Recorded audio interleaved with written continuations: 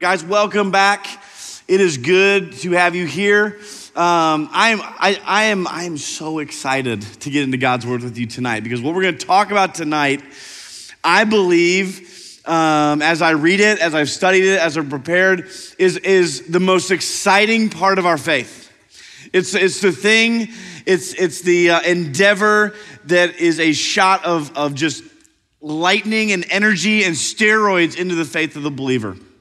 And it forever changes those that God has placed around us. And so I'm really excited to get into our topic tonight.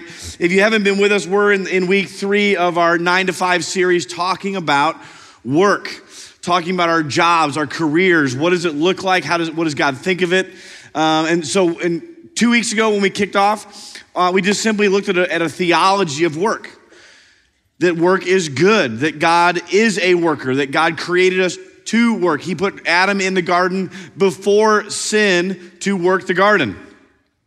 And so we see that work is good. And then last week, we touched briefly on the fact that not only is work good, it is good for you. That God uses our work, our 9 to 5, to train us up in godliness. That if we're actually going to live out our faith, if we're going to actually practice what we preach, practice what we sing, practice what we learn and talk about in small groups and at church on Sundays and the gathering on Tuesdays, where are we going to do that? At work. Because at work, we're around people that we have to be around. You don't get to pick and choose who you get to work with. You have to work in a world and an environment that is out of your control. And what a wonderful training ground it is to look and say, does God want to use my work for my good? So not only is work good, it's good for us, which brings us to tonight. And so I wanted to share just a couple, I find statistics very interesting, and I think they give us a good picture of what we deal with, and it puts numbers to our thoughts and our feelings. So I wanted to share a couple with you that I found from the the Bureau of Labor. I looked up, I wanted to find out how many jobs does the average person have in their life? And by the age of 40, and this includes like your high school job, your college job, your career jobs, and all that kind of thing. By the average American by the age of 40 has 10 jobs. 10 jobs. That's a lot of skills, that's a lot of people, and that's a lot of time that you have adapted to, moved to, and lived through. By the time that we are gone in our lifetime, we will have an average between 12 and 15 jobs. And so, again, we see this reoccurring issue that we can't escape work. Yes, it's good. Yes, it's good for us. And guess what? We can't escape it. We were made for it. And so, one last thing I found, and this goes into tonight's topic a little bit nicer, is that in a lifetime, so last week I talked, we've thrown out this number, 90,000 hours of our life is spent at work, okay, between 9 and 5. And if you were to take all those hours and scrunch them into back-to-back hours, it would be about 12 to 15 years of your life you get to spend at work. You get to spend at work, right? Well, I wanted to find out how much time do we spend socializing in comparison to working? If we spent that much time, so I found this study that said people only spend, over the course of a lifetime, 328 days with friends socializing. Compare those two for a second. If you take all of the time that we're planning and looking forward to and actually spending socializing with our friends, and you take all those hours from all those days and years and you scrunch them, they don't even make 1 year. Yet work, if we take it and scrunch it together, is 12 to 15 years. And so I had this conversation earlier today with a couple of friends, like if we're living for the weekend, you're living for 328 days out of your entire life. Versus if we're living to work and see God use our work to guide us and train us and build us up and mature us in our faith, man, that's 12 to 15 years. I know it's kind of a sobering thought. But when we start thinking about that phrase, living for the weekend, it really brings a sobering stop to like, whoa, 328 days. We are at work 14 times more than we are socializing during our lifetime. 14 years. So tonight, I want to look at work as our mission field, work as our witness. Work as our mission field, work as our witness, because I want to look at the fact that work is not a prison that some of us believe that it is, right? We go there, we can't leave, we got to stay. They only let us out into the yard for a couple hours, maybe an hour or 45 minutes at lunch, and then we got to come back, and we got to stay there until a certain time, and then they let you out only to come back the next morning at the same time. And when we look at it like that, man, you could make a case it feels like prison. But tonight I want to talk about maybe the fact that work is not prison, but maybe it's more of a platform for us to live out our faith. It's not a prison, it's a platform. And I know some of you are thinking like, here it is. When I saw this series, I knew we were going to have this night. Use your job to share Jesus with people. Like you knew it was coming, right? How many of you are like, when's that night, right? You know it's coming. Well, tonight's the night. And I cannot wait. This is the one, I wanted to lead off with this, but I didn't want to just kick it off with like, all right, 9 to 5, share Jesus at work. So I've been waiting for almost 4 weeks now since I've been prepping. I cannot wait. Because this is the most exciting part of our faith. And so tonight I want to reshape our thinking because I don't know about you, but I grew up in a world where when I started to hear about sharing my faith, or if you're a Christian, you've grown up in the church, you heard the word evangelism, certain words come to mind. Awkward, tactless, weird, and they're all negative. Like in my experience, I think of like the guy on the street corner shouting and screaming at people. I think of the person shoving tracts, like the little booklets that share the gospel Romans wrote into people's hands, like, hey, take this. I'm not gonna have a relationship with you, but read it, right? You need Jesus. Like those are the things that come to my mind when I hear share your faith, evangelism. And I wanna reshape and completely destroy that narrative tonight. Because as an ambassador of Jesus and his kingdom, we should be wise and winsome when engaging with people, not worried, wimpy, and weird. So let's shift our perspective tonight. And maybe, just maybe, we need to stop thinking that inviting people to church is the only way to reach people for Christ. That maybe, just maybe, we would realize for the first time that instead of inviting someone to church, that we need to understand that the church hasn't been invited to your work. You are the church.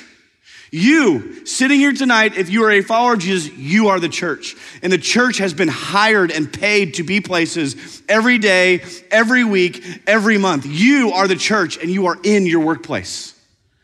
And so let's not just think, well, if we're gonna share Jesus, we gotta bring him to church. No. The church is already there because you're there. So tonight we're gonna be in two texts, Acts chapter 1 and Colossians chapter 4. If you wanna flip your Bible, we're gonna be in Acts chapter 1 first, and then we're gonna spend the second half in Colossians chapter 4. So maybe put your little ribbon there or your finger in Colossians 4. We'll get there. So Acts chapter 1, here's where we are. Jesus has been crucified. He has been risen. He has been spending time with his disciples, with the early followers of the church, and he is about to leave. Like I grew up believing that like Jesus' last words were the Last Supper, thus the term Last Supper. No, they weren't Jesus' last words. They were just his last words before he was crucified. He had a lot more to say before he went to be with the Father, and that's what we're about to read. Jesus' last words. So Acts chapter 1, verse 8, read with me. He said to them, the followers of Christ, the believers, it is not for you to know the times or dates the Father has set by his own authority, but you will receive the power of the Holy Spirit when it comes on you, and you will be my witnesses in Jerusalem, in all Judea, in Samaria, and to the ends of the earth. You will be my witnesses in Jerusalem, in Judea, and Samaria, and to the ends of the earth. So here's my first point tonight. You are God's plan A to reach the world for Jesus. In fact, you're not only plan A, you're plan B and plan C and plan D and so on and so on and so on. You are his strategic measure and strategy to reach the world for Jesus. This is what he told the early church. You will be my witnesses to Jerusalem, Judea, Samaria, and to the ends of the earth. You are God's plan A. You see, if you're a Christian, you are a missionary. At some point in the American church, we define missionary as someone who leaves everything behind and moves to a foreign country. Like growing up in a church, that's what I believed. If you were a missionary, your life was terrible. You had to leave your family, leave your friends. You had to leave everything. Sell your car, your house, and move to a third world country and live in a hut. That's not what Jesus is saying here. I don't know if you know the geography of the area that Jesus is speaking of, but where does he start? He says, you are going to be my witnesses in Jerusalem. Where were they that when he was speaking? In Jerusalem. And then he says, in all of Judea, in Samaria, and to the ends of the earth. Let me bring it home for us. If Jesus were speaking to us, he would say, you will be my witnesses in Oklahoma City, and then in Oklahoma, and then in the southern region, and then to all the earth. But somehow, at some point, we got this totally backwards, where we think, we grew up in a world of the church world that says, start with the entire world, and then maybe, if possible, if it's comfortable and convenient, let's bring it home. But Jesus says, no, you start where you're at. We had a speaker here not too long ago. Her name is Jill Briscoe. She had a great line about this. She said, your mission field is where your 2 feet are. That is your mission field. Like that term mission field even gives us like a mental image of like this far off place in a rice field where people are less fortunate than us. That's where I need to go. That's the mission field. No, your mission field is where your 2 feet are because you are God's plan A to reach the world for Jesus. His instructions to the first believers were to reach people, not to start programs, not to attend programs. I want you to hear me here. Jesus did not die on the cross, raise again, forgive our sin, and give us new life in Christ so that we could attend a program. That's not why he died. He's not calling the early church to be witnesses to a wonderful program. He said, you will be my witnesses to people because Jesus came for people. Let me show you Luke chapter 19, verse 10. Jesus says, for the Son of Man came to seek and save the lost people. In John 3:16, the most famous verse in all the Bible, God so loved the world, people, that he gave his only son. God's passion is people. His heart beats for people, not programs. I'm not killing programs. That's what we got going on tonight. God uses programs, but his heartbeat is for people. And that's why you are his plan A, because you are people too. And people reach people, sometimes through programs. But here's what I want to encourage you with, maybe challenge you with.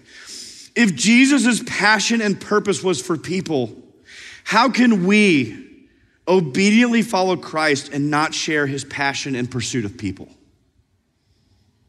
If Jesus came and said, the reason I'm here, my whole mission, my whole passion is for people, then how in the world have we got it so wrong that we can live and worship and study our Bibles and not share in Jesus' passion to reach people? I think in the American church, sometimes we outsource it, right? We outsource it. Somebody else will do it. Watch a podcast or watch a video, listen to a podcast. No, you are God's plan A, B, C, D, E, F, G. I'm not gonna do the whole alphabet. You're his plan because he loves people.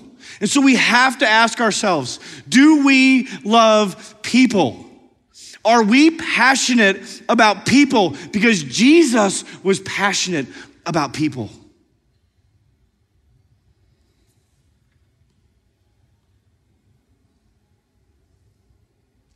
You know, we sing songs about grace. We sing songs about God's faithfulness.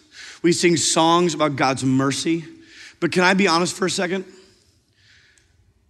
I love singing those songs because I love God's grace for me. Because I know who I am. I love his mercy because I know what I've done. I know what I will do. But I'm excited for his grace and love for me.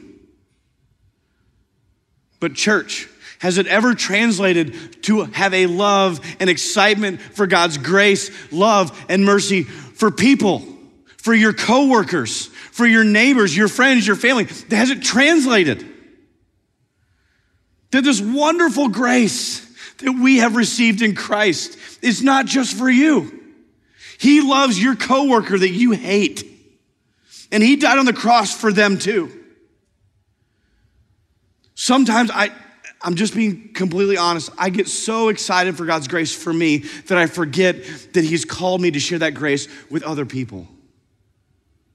Yes, even working in a church, I get caught up in programs and preparation, and I ignore or forget or deliberately avoid people. If Jesus' passion and purpose was for people, how can we obediently follow Jesus and not share his passion and pursuit of people? And this whole idea of being God's plan A, I'll be honest, it makes me feel very inadequate. And maybe you're here tonight, so like, Andy, I don't know how to do that. I don't know how. I don't know what to say. I'm not a theologian. I'm not a pastor. I didn't whatever. Like we have a bunch of built-in things, excuses of why I'm inadequate. Here's the great news. Great news. You ready for this? Your inadequacy is good because it will make God look greater. If you think you are able, if you think you are good enough, okay, great, then you'll go do it. But if you feel inadequate of being God's plan A for the people that you work with and live with, you're in great company because it will make God look even greater when you're like, God, I totally botched that. I didn't say what I should have said. You're driving home and you're like, oh, I wish I would have done that. And then all of a sudden you start seeing them love and have questions about Jesus. And you're like, what happened? I screwed up. It makes God look better because we're inadequate. I love how God does that. That he says it is okay to feel the way you do because it will only make him look greater because he's doing it through you. You see, being God's plan, before I want to move on, I want to share this with you. Love this quote by one of my favorite pastors. His name's Todd Wagner down in Dallas. He says this: if dependence is the goal, then weakness is an advantage. So don't set out to do something great for God. Learn instead to depend on God who has done something great for you. I love that. Don't set out to do something great for God because then it's about you doing something great for him. Instead, all we need to do is depend on him and point people to him who has done great things for me.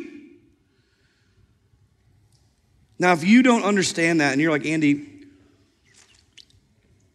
I don't know the great things that he's done in my life, you do not leave tonight without talking to me or one of our volunteers, and we will help you see the wonder and greatness of God's grace and mercy. We will explain it to you 10 different ways if we need to see the magnificence of God's greatness and love for you. Because then all we gotta say is, hey, he's loved me well. He loves you too. Colossians chapter 4, I told you we were going there. We're gonna be in verses 2 through 6. Colossians 4, 2 through 6. And it's called Colossians because Paul, the Apostle Paul, is writing a letter to the church in Colossae from prison. I feel like all of his, he's just a prison guy. right? He's always making plans to go on missionary journeys, and they keep getting screwed up. Not like a flat tire on the car. He's in prison again because of Jesus. And watch what he has to say here.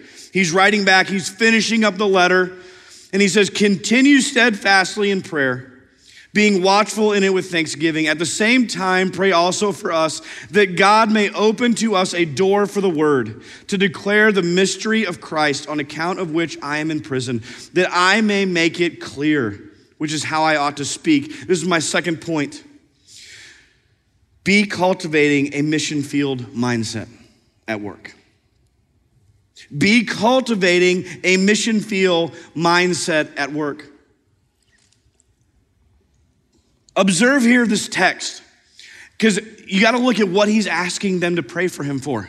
Like, this is like small group time, the study's done, they're done in prison, they've closed their books, and someone asked, hey, how can we pray for you guys? Right? Small group prison, that's what they're doing here. And Paul's like, I got a prayer request. Notice what he asks for versus what he does not ask for. Because I guarantee you, if I was in prison because of my faith, my first prayer would not be this. Let me read it again. He's encouraging them continually, steadfastly in prayer, be watchful in it with thanksgiving. At the same time, pray also for us who are in prison, that God may open to us a door for the word to declare the mystery of Christ, on account of which I am in prison, that I may make it clear, which is how I ought to speak. He didn't pray for a different cellmate. He didn't pray to get out quicker. He's not asking, hey guys, this isn't an email. This isn't a prison visit. It's a letter. And it's going to take weeks, if not months, to get to Colossae. So he's only got one shot. He may be dead before they get the letter. He doesn't know. And the one thing he asks for is that God would give me opportunity in here to share the mystery of Jesus Christ. And that when I speak, it would be clear, as it should. I had a friend who took a group of young adults to Haiti on a mission trip.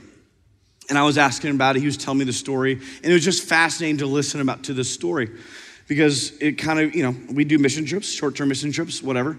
And he was telling me, they went after all the earthquakes a couple years back. And they were going house to house, asking, how can we help you? What can we do for you? But eventually they would share the gospel of Jesus Christ with whoever was at the house. And he shared this story like this. He said, we'd go to the house, they would come to the door or around the rubble or whatever, and I would introduce myself, and then the translator would speak and tell them what I just said. And then I would speak again, and then the translator would speak again and tell them what I just said. And he said it was so frustrating because I'm not used to stopping at the end of every sentence and being interrupted to have my words regurgitated in a different language.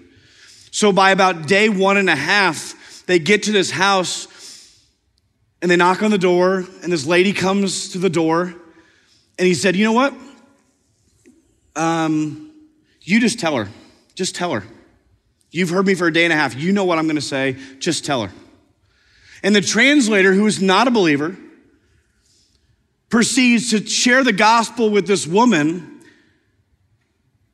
without my friends speaking. And it made him think this.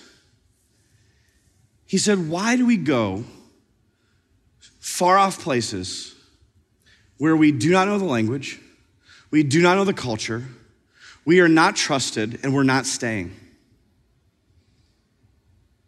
But we train ourselves, we pay a bunch of money, we plan and get excited. Now, let me just say real quick, I'm not dogging on mission trips. Go on them, they're great for you. But here's my point, and here's my friend's point. He's like, we do all of this to go to a place where we don't know the language, we're not trusted, I don't know the culture, and I'm not staying, but we share the gospel with them. And he made me think, where do I know the language Where do I understand all the culture? Where am I naturally trusted? And where am I going to stay long term? Here, 9 to 5, at your work. They know you. They probably trust you.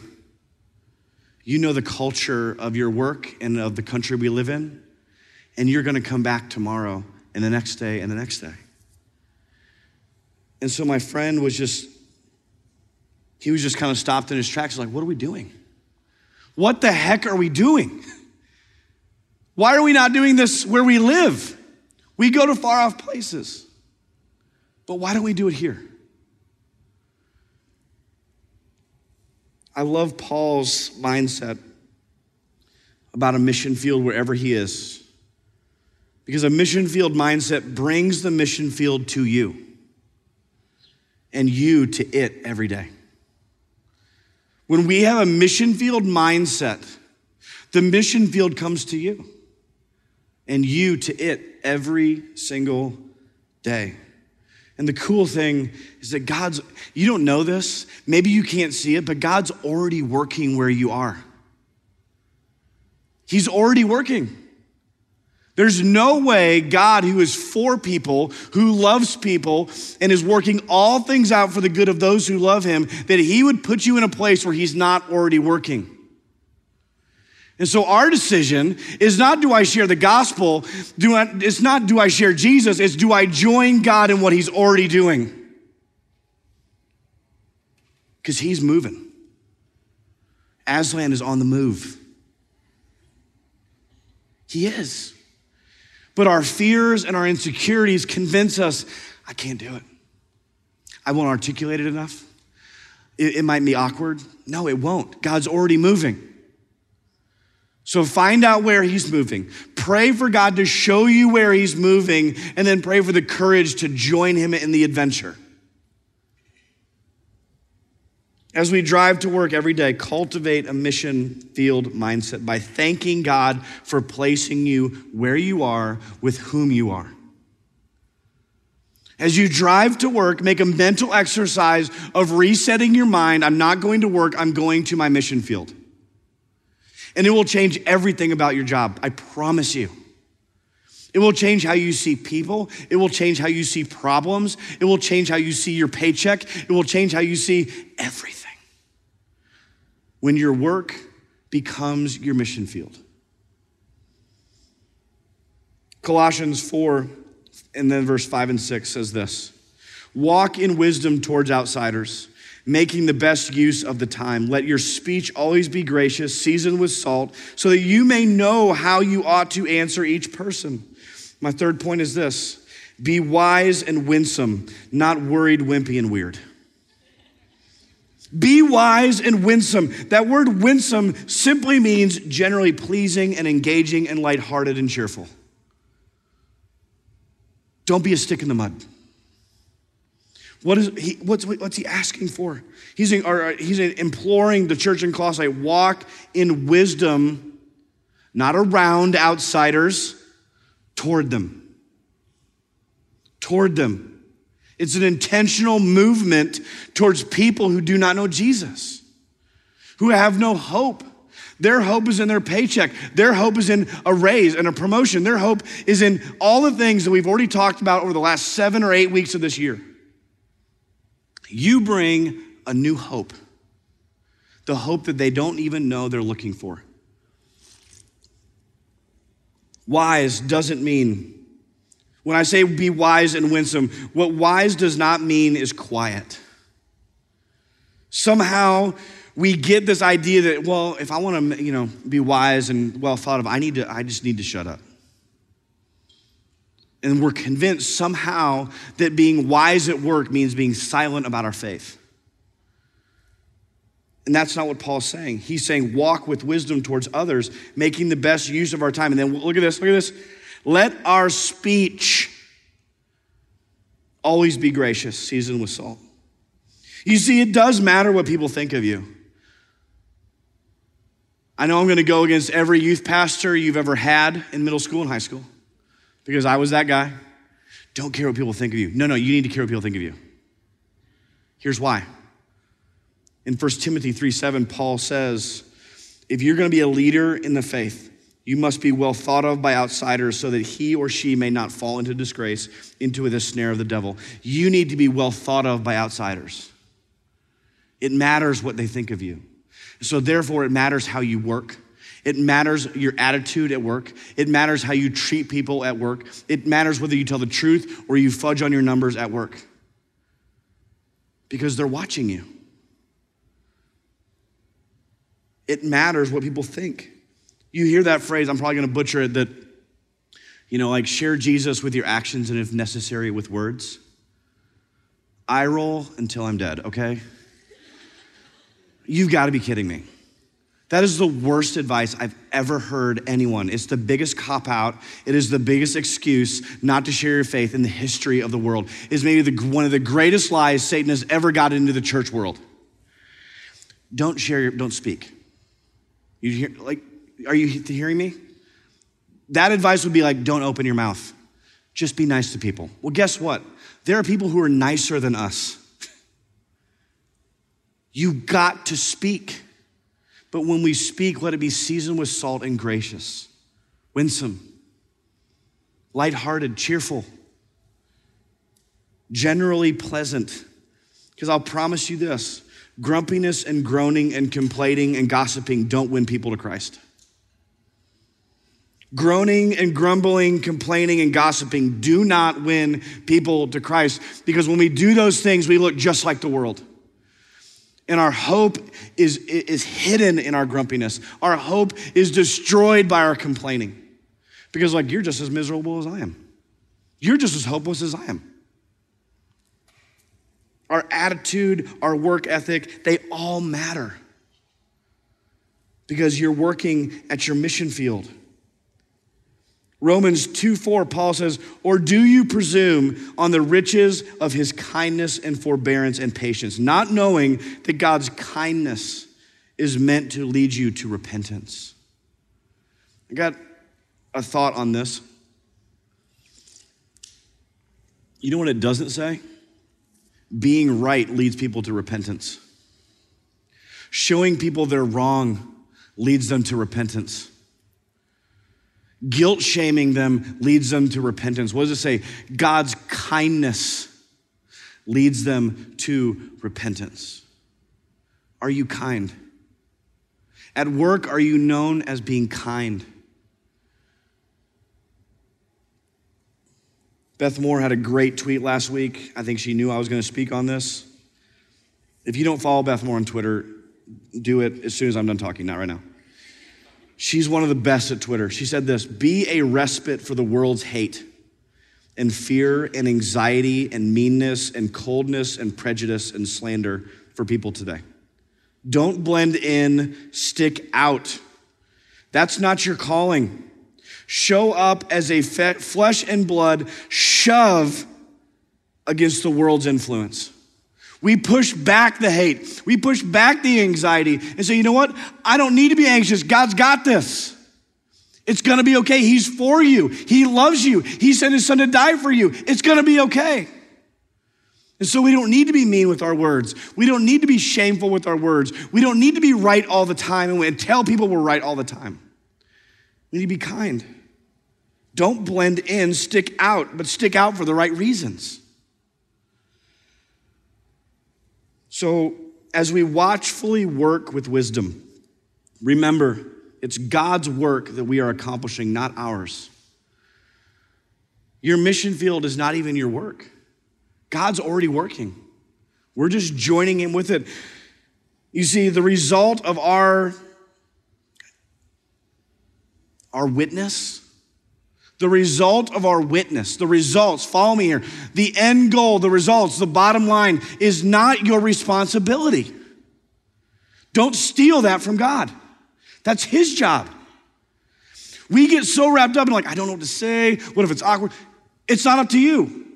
You're trying to steal God's glory and responsibility in that person's heart, in their life. It's not your job. Your job and my job, our calling as Christians, is to be available and obedient, to how God would use us. That's your job. That's my job, is to be available, to be used by God and obedient when I see him move. And whatever happens is not your responsibility. So let's not steal God's job, which I would gladly give up because I can't even control my own self. I can't even will my own way. How am I supposed to change somebody else? Be available and be obedient. So where do we begin? Quickly, I've got 4 things that practically speaking, anyone can do. Anyone. Okay, anyone can do these 4. How do we actually do this? Here we go. Number 1, we start by praying. I know you're like, man, that's super, really genius, Andy. No, that's what we do. Paul says, continue steadfastly in prayer, being watchful in it with thanksgiving. So here's what you pray. Number 1, that God would increase your love for people. Ask him to enlarge in your heart for people. We make all the room, we make all the space for us. I'll spend a little more money. I'll sacrifice a little bit more to get what I want. Ask God to expand your love for people because that's what he was passionate about. So we pray that God would increase our love for people. The second thing we pray for is for open doors, just like Paul. God, open a door. Open a door and give me the courage to step through it. Give me an open door to share the word and the mystery of the gospel of Jesus. And give this stupid head of mine, like the neon lights, like ding, ding, ding, Andy, this is your opportunity, ding, ding, ding, and step into it. And then start praying for your coworkers. Make a list. This is the simplest, most impactful thing you can do. Make a list of your coworkers and start praying for them. Not one time. Put it on your dashboard in your car so that as you reset your mind to head to your mission field, you have names attached to that mission field. Start praying for them in private. And when the door opens, pray for them and with them. When they're having a hard day, when they're discouraged, ask, can I pray for you? Can I just real quick, can I pray for you? It sounds like you're having a hard day. I hear something, this week, can I pray for you? Get out there. Pray for people. Number 2, how do we do this? By speaking and seeking. So we start with praying, and then we move to speaking and seeking. We got to put God on the table. We have to stop hiding him. We have to stop being ashamed of our faith in Jesus and put him on the table. Let them know you're a Christian. When they ask you, how was your weekend? If you went to church, tell them you went to church. I went to church. Saw a bunch of my friends. It was great. We celebrated 60 years of Crossings this past Sunday. It was a really cool video we got to watch of the history of God's faithfulness. It was awesome. Put Jesus on the table. Tomorrow, you go to work. What'd you do? Oh man, I went to the gathering. It's all my friends are there. It's a cool night. We're going through this series on work and what God thinks of work. It's been really encouraging to me. Put God on the table. Just put him on the table. Let people know you're a Christian. So I said speaking, put God on the table. Seeking, seek relationships with people outside of work. Show them value. Show them value. I tell small groups this all day long. Healthy small groups hang out outside of small group. Unhealthy small groups do not. Because when you hang out with someone outside of an hour and a half that you give them, it shows that you value and like them. And you care for them. Take them out for coffee. Grab lunch. Because you can have conversations at lunch or at coffee that maybe you don't feel comfortable having in the office. Okay, that's fine. Great. I'm not saying get fired. If you do, praise Jesus. But have the conversation. Ask them for coffee. Ask them to go to the game with you. Whatever it may be. Pursue them. Number 3, serve them. Praying, speaking, seeking, and serving. Find creative ways to serve people. A quick little word that helps me remember this is see a need, meet a need. If you see the need, that means you meet the need. Don't wait for someone else to do it. I'm still trying to get my kids to figure this out when it comes to the dishes. Like, I see them, but that's my kids' need, right? Like, they need to meet that need. See a need, meet a need. And lastly, I want you to start trading. Trading WWJD for WWJHMD. I know, I'm gonna tell you what it means, don't worry. WWJD is great. We got bracelets. What would Jesus do, right? It's a question. And it's when we think about, like, what would Jesus do right now? But that's not the right question to ask because you're not Jesus. You're not gonna die on the cross for anybody. You're not gonna transform anyone's soul. You're not Jesus. And so when we ask the question, what would Jesus do? It's simply a mental exercise. WWJHMD means, what would Jesus have me do? What would Jesus have me do? Because it takes the mental exercise of Jesus and it lives out through us. What would Jesus have me do? Now, what would he do? What's he having me do? Trade it. Trade it. So as we end our time here tonight, my prayer is that we would rethink our work and our witness. That we would ask ourselves some hard questions about how we view work and our coworkers. And that this is the beginning of something amazing out there as we talk about it in here. You know, we often use at the gathering, we even have on the back of our t-shirts, come and see. Come and see. Because we want people to come and see and hear the gospel of Jesus Christ. But here's my challenge to you. Go and be the church. Don't just come and see and feel good about yourself, sing some songs, hear a message, and be like, I'm good. No, go and be the church. You are his plan A. Go and be the church. Come and see, and then go and be. Don't stand still when you have the most wonderful, fruitful mission field every day. Here's how I want to end tonight. On the screen is going to be a prayer for our 120 seconds. And I'm going to read it, and then I'm going to just give it to you. To read it, to pray through it, take a screenshot of it, whatever you want. This is my encouragement. This is a prayer of Colossians chapter 4 brought into our own language. Here's what it says. Lord, use me today as your ambassador. Open my eyes to see people the way that you see people. Open doors for me to declare the mystery of Christ. Help me to make the gospel clear through my words, my actions, and my attitudes. Help me be wise, kind, and intentional in how I interact with outsiders. And embolden me to make the most of every opportunity that you have put in my path. So as we go into 120 seconds, read this, pray it, write down names on your phone of your coworkers and start praying for them. If you got a coworker that you can't stand, if you got a boss that just grinds you and you feel defeated every day, maybe tonight you just need someone to pray for you. Our team's ready. They're in the back.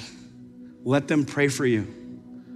Let them pray for your coworkers. Let them pray for your relationships. Let them pray for what God would want to do through you and in you at work. So we'll give you 120 seconds, and then we're going to worship some more because God's worthy of it.